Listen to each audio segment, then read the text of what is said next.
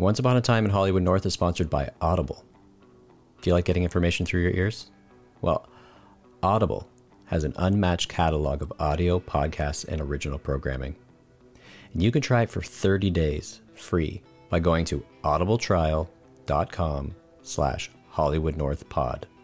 Listeners to this podcast might enjoy listening to One Dumb Guy, Paul Meyer's authorized biography of the Kids in the Hall, or the Audible original podcast Highly Legal, hosted by Jay Baruchel and written by kids biographer John Semley. But if you're signing up for Audible today, and I pray that you do, if you're signing up for Audible today and you're going to download just one book for free, I'm going to recommend Steve Martin's autobiography, Born Standing Up, as read by the author. You like comedy, you like show business history, so you need to read this book. I remember when I first got it in 2008, I was working at the Canadian Screen Training Center, and I read it every day walking to and from work. I would hold the book straight out in front of me, thinking this was the safer way to walk and read. I could see traffic, I could see people coming at me, but everyone knows the safest way to walk and read is to listen to an audiobook. So sign up for Audible today by going to audibletrial.com/HollywoodNorthPod. That's audibletrial.com/HollywoodNorthPod. You can find the link in the show notes. Remember, your first book is free, and you can cancel anytime, but signing up through that link really helps this podcast. Now on with the show.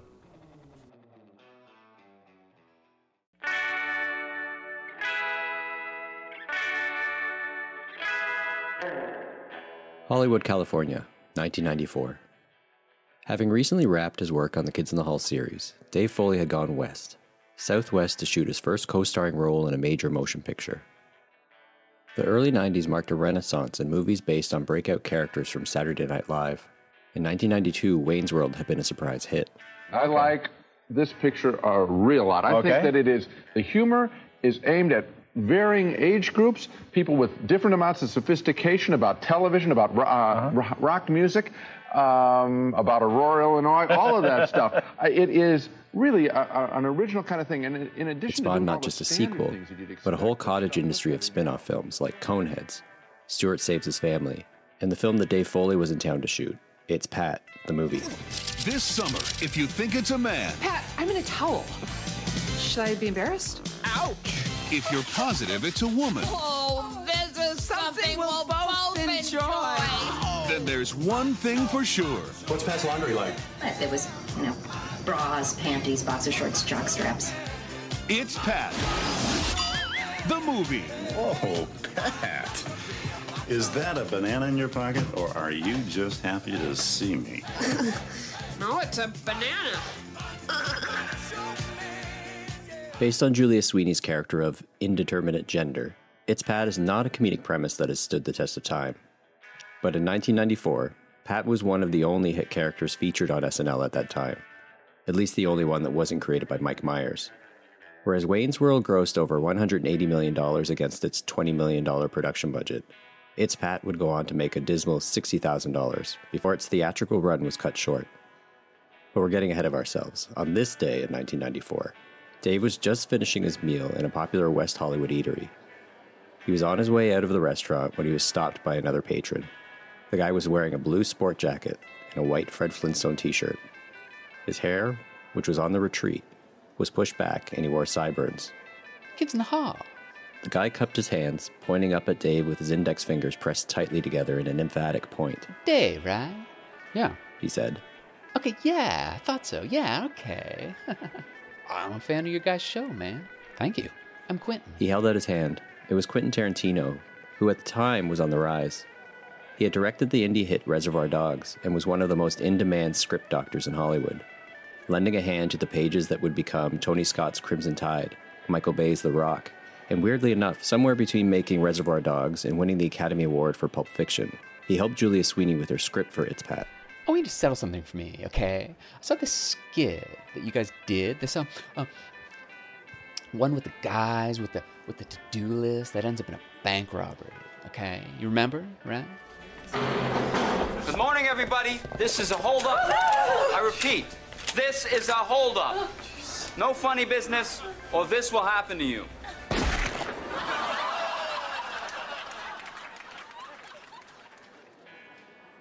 Yeah. Dave said. Okay, so that skit, that was a Reservoir Dogs thing, right? Dave smiled and nodded his head. The sketch Things to Do was written by Kevin McDonald and Norm Hiscock and directed by Kelly Macon, and it was in fact inspired by Reservoir Dogs. Fuck, I knew it. That's cool. That's cool. That is a feather in my cap.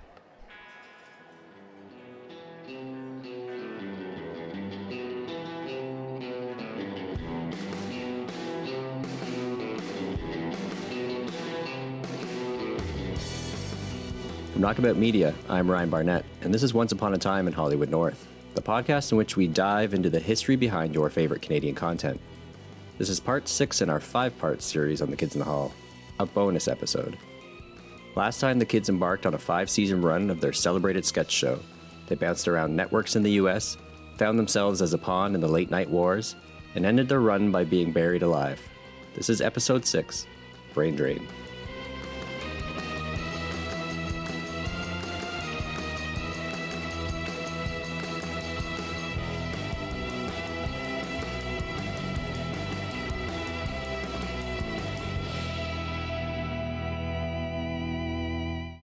I still remember getting my first candy from my grandfather.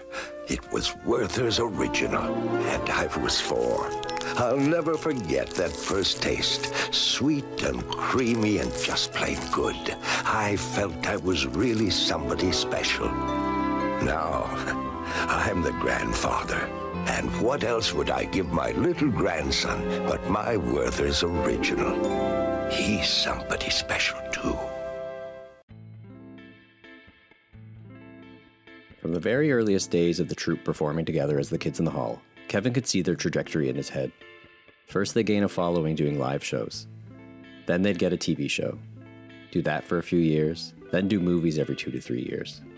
That was the trail first blazed by their heroes, Monty Python. And up to that point, it was the road that the kids were traveling. They had cut their teeth and eventually packed rooms as a must-see live sketch troupe.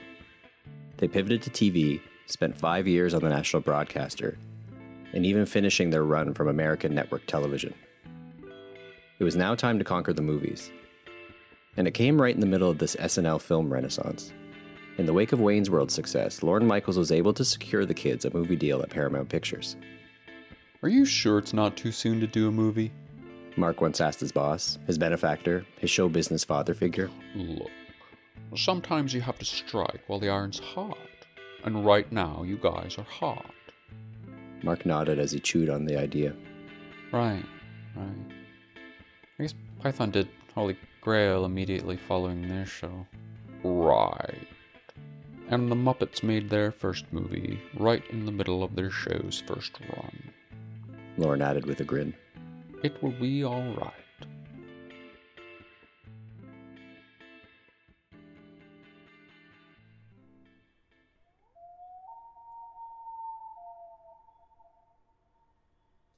The troupe had a movie deal, but they had no script. Once again, Norm Hiscock was tasked with wrangling the troupe and their ideas. The writing process began with a 2-week retreat to the Gravenhurst Lodge in Canada's Muskoka cottage country. Members of the troupe showed up with ideas. Kevin McDonald presented a first draft of a script called Memories, an homage to Paul Mazursky's Next Stop, Greenwich Village. Mark had one about a serial killer called The Asshole. Dave wanted to do a disaster comedy called Planes Are Crashing. He had another idea that was centered around a bar in a jungle, which was inspired by Preston Sturges's The Great McGinty. They thought of adapting Little Red Riding Hood, then Franz Kafka's The Trial. Either of these probably could have worked as a sketch comedy picture. But Mark had an idea which took its inspiration from the idea that mental health professionals were overprescribing Prozac. This idea that happiness was the point of life. In the end, everything was vetoed in this boardroom of death, as it was dubbed by Norm Hiscock. The only idea that stuck was Mark's Prozac idea.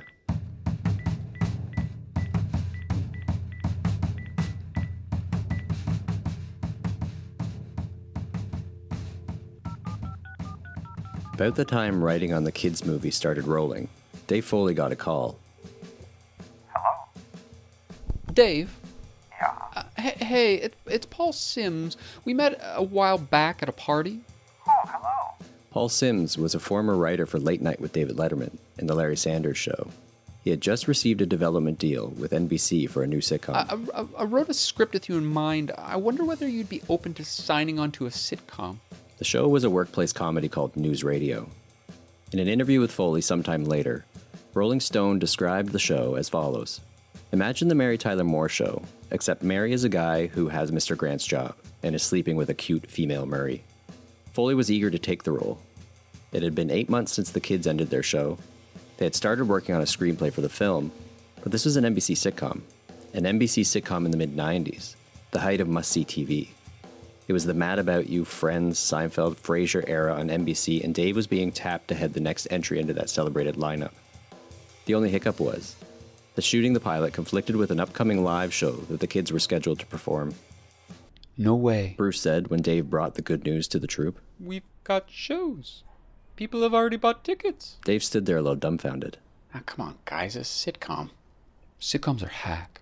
Jim Burrows is directing it. But we've already sold tickets. Could they move the shoot dates? I'll cover the damn tickets. Christ. I'll take you to a full-page ad in the goddamn New York Times and announce new dates. The troupe kind of threw up their hands, like there was nothing that they could do to accommodate Dave's next gig. Faced with this kind of inflexibility, his face grew red, and his frustration mounted. Now, fuck you guys. I'm not turning this down. And with that, Dave turned around and left. You guys are fucking unbelievable.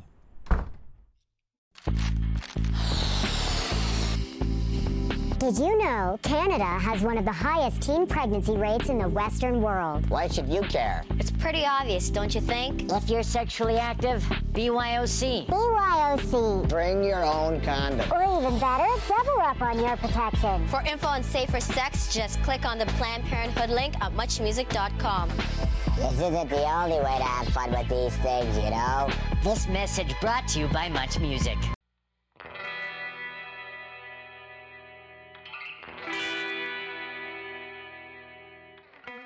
October 1994.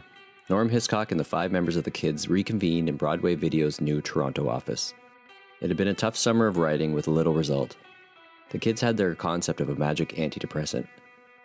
But turning that into a feature film had proven a little more difficult than any of them could have thought. A situation that wasn't aided by the growing resentment among the core members of the troupe. At this time, Dave not only had a news radio, but he, along with his friends David Anthony Higgins and Jay Kogan, had written another feature, The Wrong Guy, as a starring vehicle for Dave. Feeling the drug script wasn't ready, Dave proposed putting the Kids in the Hall film on the back burner while he shot his other movie. This caused a major rift in the writer's room. The fact of the matter was, as Dave saw it, they didn't have a script that worked. He had been living in LA, working on news radio, which was set to premiere in just a few months. He wasn't about to embark on a half-baked film while he saw mainstream American success on the horizon. Honestly, guys, I think our fans would be just as interested in a year's time if we put out a movie. Why are we rushing this? The suggestion was anathema to the group. They were coming off of 5 seasons of a show, the last 3 of which had earned Emmy nominations, and a celebrated send-off from the CBC. Why would they not push to make their first movie? No doubt the first of many. As Lawrence said, sometimes it was best to strike when you're hot. Prior to that point, the group could have been characterized as 2 duos, Mark and Bruce, Kevin and Dave, with Scott serving as the all-important floating tiebreaker. But with Dave's newfound sitcom success, the balance had shifted to become 4 against 1. Things ended so acrimoniously that day that Kevin went home and wrote Dave a letter that laid it all out, all of his frustrations, all to which he took umbrage, everything that just pissed him off about how Dave was acting. It was a fuck you letter. Kevin was so angry that when the troupe reconvened the next day, he insisted Dave read the letter aloud to the group. I'm not reading that. Read it. I'm not. Read the letter. No. Read the letter, Dave. No. Read the letter! Kevin, if you ask me to read this letter one more time, I'm gone.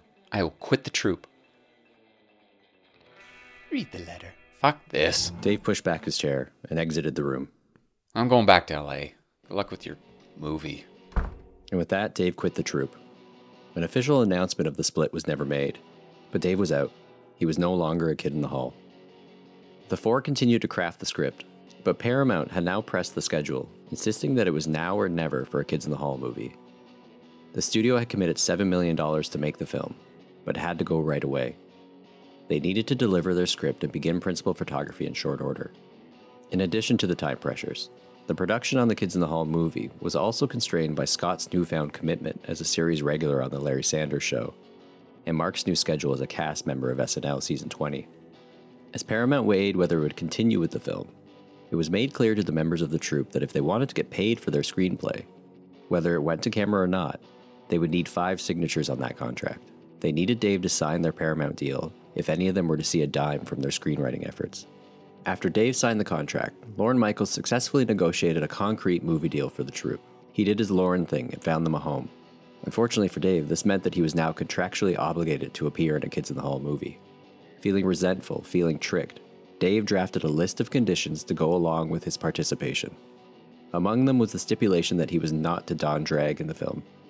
While this pissed off Scott, who saw it as some Hollywood bullshit, now that he was Mr. News Radio, dressing as a woman was too gay for Middle America. Shortly before production began on the movie that would eventually be titled Brain Candy, Kevin received a memo from Dave's people. Quoting from Paul Meyer's book on the kids, it stated, "While Dave is looking forward to working with Kevin, he is also aware that Kevin is going to want to work it out between the two of them and talk about things." It went on to say that if Kevin attempted anything like this, Dave would walk from the film, and Kevin would face a lawsuit. For Dave, it was freeing to be on his own for the first time in 10+ years. Creative discussions on news radio never devolved into knockdown, drag-out fights. As a cast member on a sitcom, he never had furniture thrown at him, never was spit at, never had derision for his ideas leveraged to shred his self-confidence. A day on the news radio set was a day at the beach when compared to the Kids in the Hall in recent times. When it came time to film Brain Candy, the eventual shooting script, which was initially designed to star Dave, was pivoted to feature Kevin as the hero. He would play Dr. Chris Cooper, the inventor of a magic pill known as Gleamanex. It wasn't a natural fit having Kevin lead the movie, but their hands were tied. Beginning with Dave's work to rule, everything about the production of Brain Candy was far from ideal. In fact, a kind of Brain Candy curse began to take shape. 1 week before principal photography, Scott's brother Dean committed suicide. This was followed by the dissolution of Kevin's long-term relationship. Dave was gone. Scott and Kevin were on melting icebergs, which left Mark and Bruce to helm the ship, and they could be described as respecting one another rather than actually liking each other. For those paying attention, the writing was on the wall. Brain Candy was going to be a fiasco.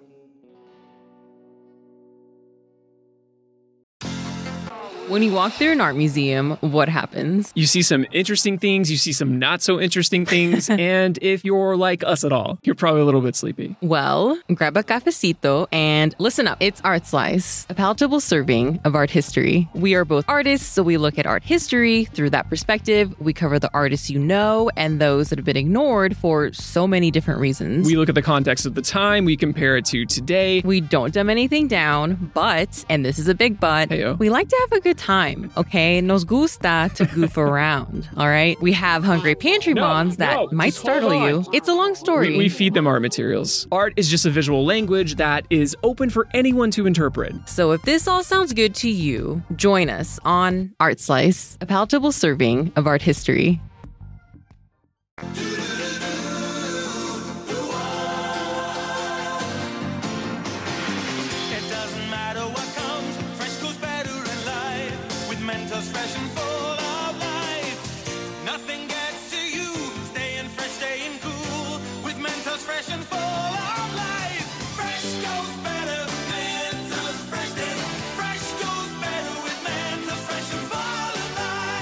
Mentos, the fresh maker.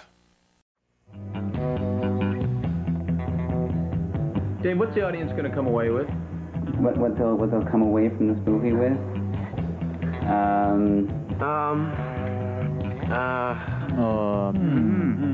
I'm just hoping they come away with less money. I would say that the message would be there is nothing that cannot be leavened by humor. So your dad said, hey, is that eggnog? It's about people and it's about happiness and sadness. And how do you feel? Sure. Depressed. Yes. Yes. It's like weird, surreal, conceptual things and then pie in the face. The mother of a movie coming your way. The film's villain was played by Mark McKinney, who channeled his SNL boss Lorne Michaels for the role of Don Rohreder, the megalomaniacal head of a pharmaceutical company. When Monty Python made their films, they picked capital B big topics. Arthurian legends, the Bible, the meaning of life. What the kids bit off in their first foray into motion pictures was too complicated, too dark, well, it just wasn't suited for a sketch comedy feature. Among the battles over the film was one that centered around Bruce McCullough's character called Cancer Boy. Hello. Hi, Doctor. I'm Cancer Boy. And what would you like to say to the doctor? I'd like to thank you for your marvelous drug. Oh, are you on it, Cancer Boy? No, there is no hope for me. But my parents are on it, though. They were so very low, not just because of me, but because my brother was born with his heart on the outside of his body. Is that a fact? Yeah. Nice to make your acquaintance. Ow. Sorry. That's okay. My marrow's just low. For McCullough, the comedy target of this character was the commercial exploitation of sick children, but for the Paramount executives, Cancer Boy was a step too far. The character created an issue for the kids during production of the film. Their financiers were having cold feet about a character that had always appeared in the shooting script, but seemingly only became a problem when they shot the scenes. One night, Mark and Bruce found themselves on a call with a Paramount exec, and after quite some time, Bruce grew exasperated and said, "Look, it's important to me that Cancer Boy be in the film. My mom died of cancer." At which point, the exec backed off. Cancer Boy stayed in the picture. But it wasn't finished yet. Bruce called Lorne Michaels to tell him the good news. He had won the battle. And then Lorne said, "I know. I already heard. And you should know that they just cut your advertising budget." Paramount wanted a light-hearted, off-kilter comedy like Wayne's World. What they got was Brain Candy. From Paul Meyer's book, Lorne Michaels insisted that he never personally censored any aspect of Brain Candy. Quote, "We gave them the tools to write their movie, and they decided to do a comedy art film." End quote. Reception of the film was divided, to say the least. I think this is very funny stuff. Brain Candy will appeal to young moviegoers who are fans of Kids in the Hall. I've seen them a couple of times on late night TV, and I often thought they seemed good only by comparison with the recent Saturday Night Live troops. But in Brain Candy, they're funnier than they've ever been on TV, and I recommend this picture as kind of a midnight show cult picture, which I suspect it's destined to become. Boy, are we apart on this one. I did not laugh once. I thought this movie was awful, Roger. dreadful, terrible, stupid, idiotic, unfunny, labored, forced, painful, Roger, this is bad. What happened to your sense of humor? I got my sense of humor. That was what my sense of humor was. Brain Candy, the kids' first feature, was a failure. It buried the troupe, and there wasn't going to be a redemption moment that saw them back on top. Reality slapped them all in the face when they realized that they weren't going to be Monty Python. The fickleness of the North American box office demonstrated that they weren't a good gamble for a film budget of a few $1 million. The Kids in the Hall were toast. We're different universes here. We can't talk about it. Can't talk about it. It's not funny. I didn't laugh once. We get paid to talk about it, Roger. Okay. Let's talk about it. Tell me one funny moment in the movie. There are dozens of funny moments. Every time I choose say one. Every single time.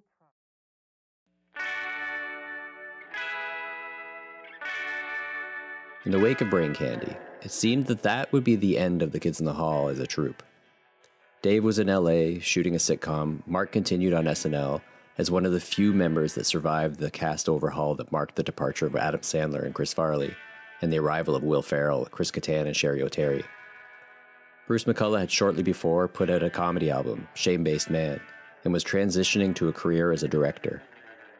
Kevin McDonald was getting regular work on sitcoms, including an episode of Seinfeld, and Scott Thompson continued to be busy with his role on The Larry Sanders Show. But while they were apart, jobbing, steam started to pick up for their sketch show. The Kids in the Hall was regularly airing on Comedy Central. The cable channel, which had just launched a few years earlier, treated audience to blocks of non-stop comedy, original shows like Mystery Science Theater 3000 and Short Attention Span Theater, as well as reruns of SNL and SCTV. Thanks to Comedy Central, Kids in the Hall was no longer on one night a week, or in the wee hours of the morning. It was on after school, after dinner. It was on all the time. This Father's Day, Comedy Central spends 12 hours with our favorite kids, the Kids in the Hall. Ever since I quit smoking, I've had a renewed interest in athletics. Well, athletes. Well, we didn't give birth to them, but we love them like our own. Watch Father's Day with the Kids, a 12-hour marathon, June 21st, beginning at noon here at Comedy Central. A generation that was slightly too young to watch the show when it first aired were discovering the troupe, and their fan base exploded. And after some time, as the ice began to thaw among the members of the Kids, we started to see them together again. Kevin did a spot on News Radio. Bruce and Dave appeared together in the 1999 Nixon comedy, Dick. That same year, the troupe got together for a few nights of shows as part of the Just for Laughs festival in Montreal. As it turned out, tickets for the shows sold out almost immediately. The success of Just for Laughs led to a tour they called Same Guys, New Dresses, which they filmed for a documentary of the same name. In that documentary, directed by Dave Foley, high on what was proving to be a positive run of shows, the troupe began to think about their future. Well, I mean, what we do need is a nice, lazy, conceptual conversation about if we want to do something next, and what it is and how we do it. Well, I have an idea. I'll throw it out. You guys can gel it, because you're going to say no, because this is such a Mark idea. Okay?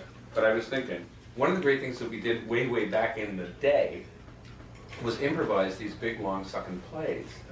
And I think it would be very easy to arrange a financial structure where we hit the road for 5 or 6 weeks and evolve something into a film script. Because it would take all the agony of the debates of the writing, where we were speculating about what works and what doesn't work.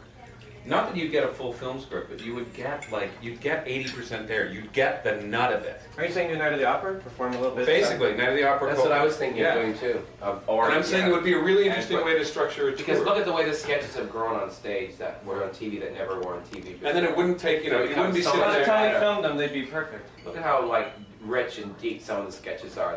Well, the thing is we have... Dave and I have pushed for this for years. Not by mentioning it, but...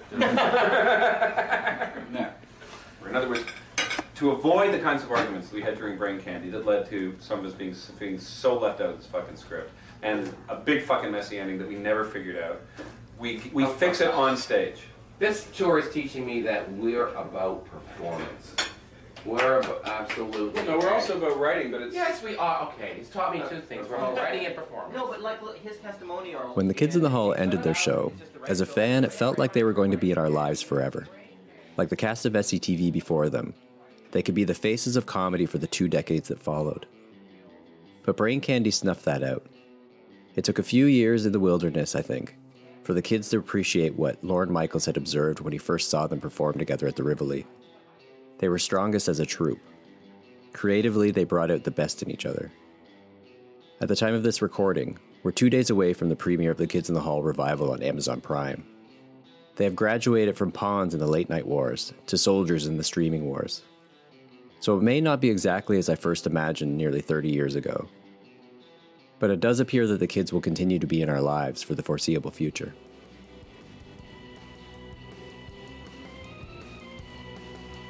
Once Upon a Time in Hollywood North is written and produced by me, Ryan Barnett, and presented by Knockabout Media. It's co-produced by Sonia Jamidi with additional voices by Matt Barnett. This was a bonus episode, episode 6, Brain Drain. And that's it. That's all for our series on the Kids in the Hall. I'll be back with a featured interview with John Semley, author of This Is a Book About the Kids in the Hall, and longtime kids writer Paul Bellini. After which I will be switching gears with a new series on the career of filmmaker David Cronenberg. If you like us, follow us, rate us, leave a 5-star review on Apple Podcasts. This helps the podcast get noticed. And we're available just about everywhere else. You can also find us on Twitter and Instagram at Knockabout Media. In researching this show, I relied heavily on This Is a Book About the Kids in the Hall by John Semley and One Dumb Guy by Paul Myers, as well as print and online interviews and DVD special features. Special archival audio comes courtesy of Retro Ontario. You can find more Canadian ephemera on their YouTube channel and Instagram. If you want anything more from me, you can follow me on Instagram at It's Ryan Barnett. There you can follow the progress of my upcoming graphic novel, Buster Keaton. If you want to watch The Kids in the Hall, their entire CBC series is available now on Amazon Prime, and their new series premieres May 13th. Thanks for listening, and until next time. These guys smoke. They smoke? Yeah. Wow. And they're bad. And you know what? They taught a dog to smoke. A Knockabout Media original. Hold on.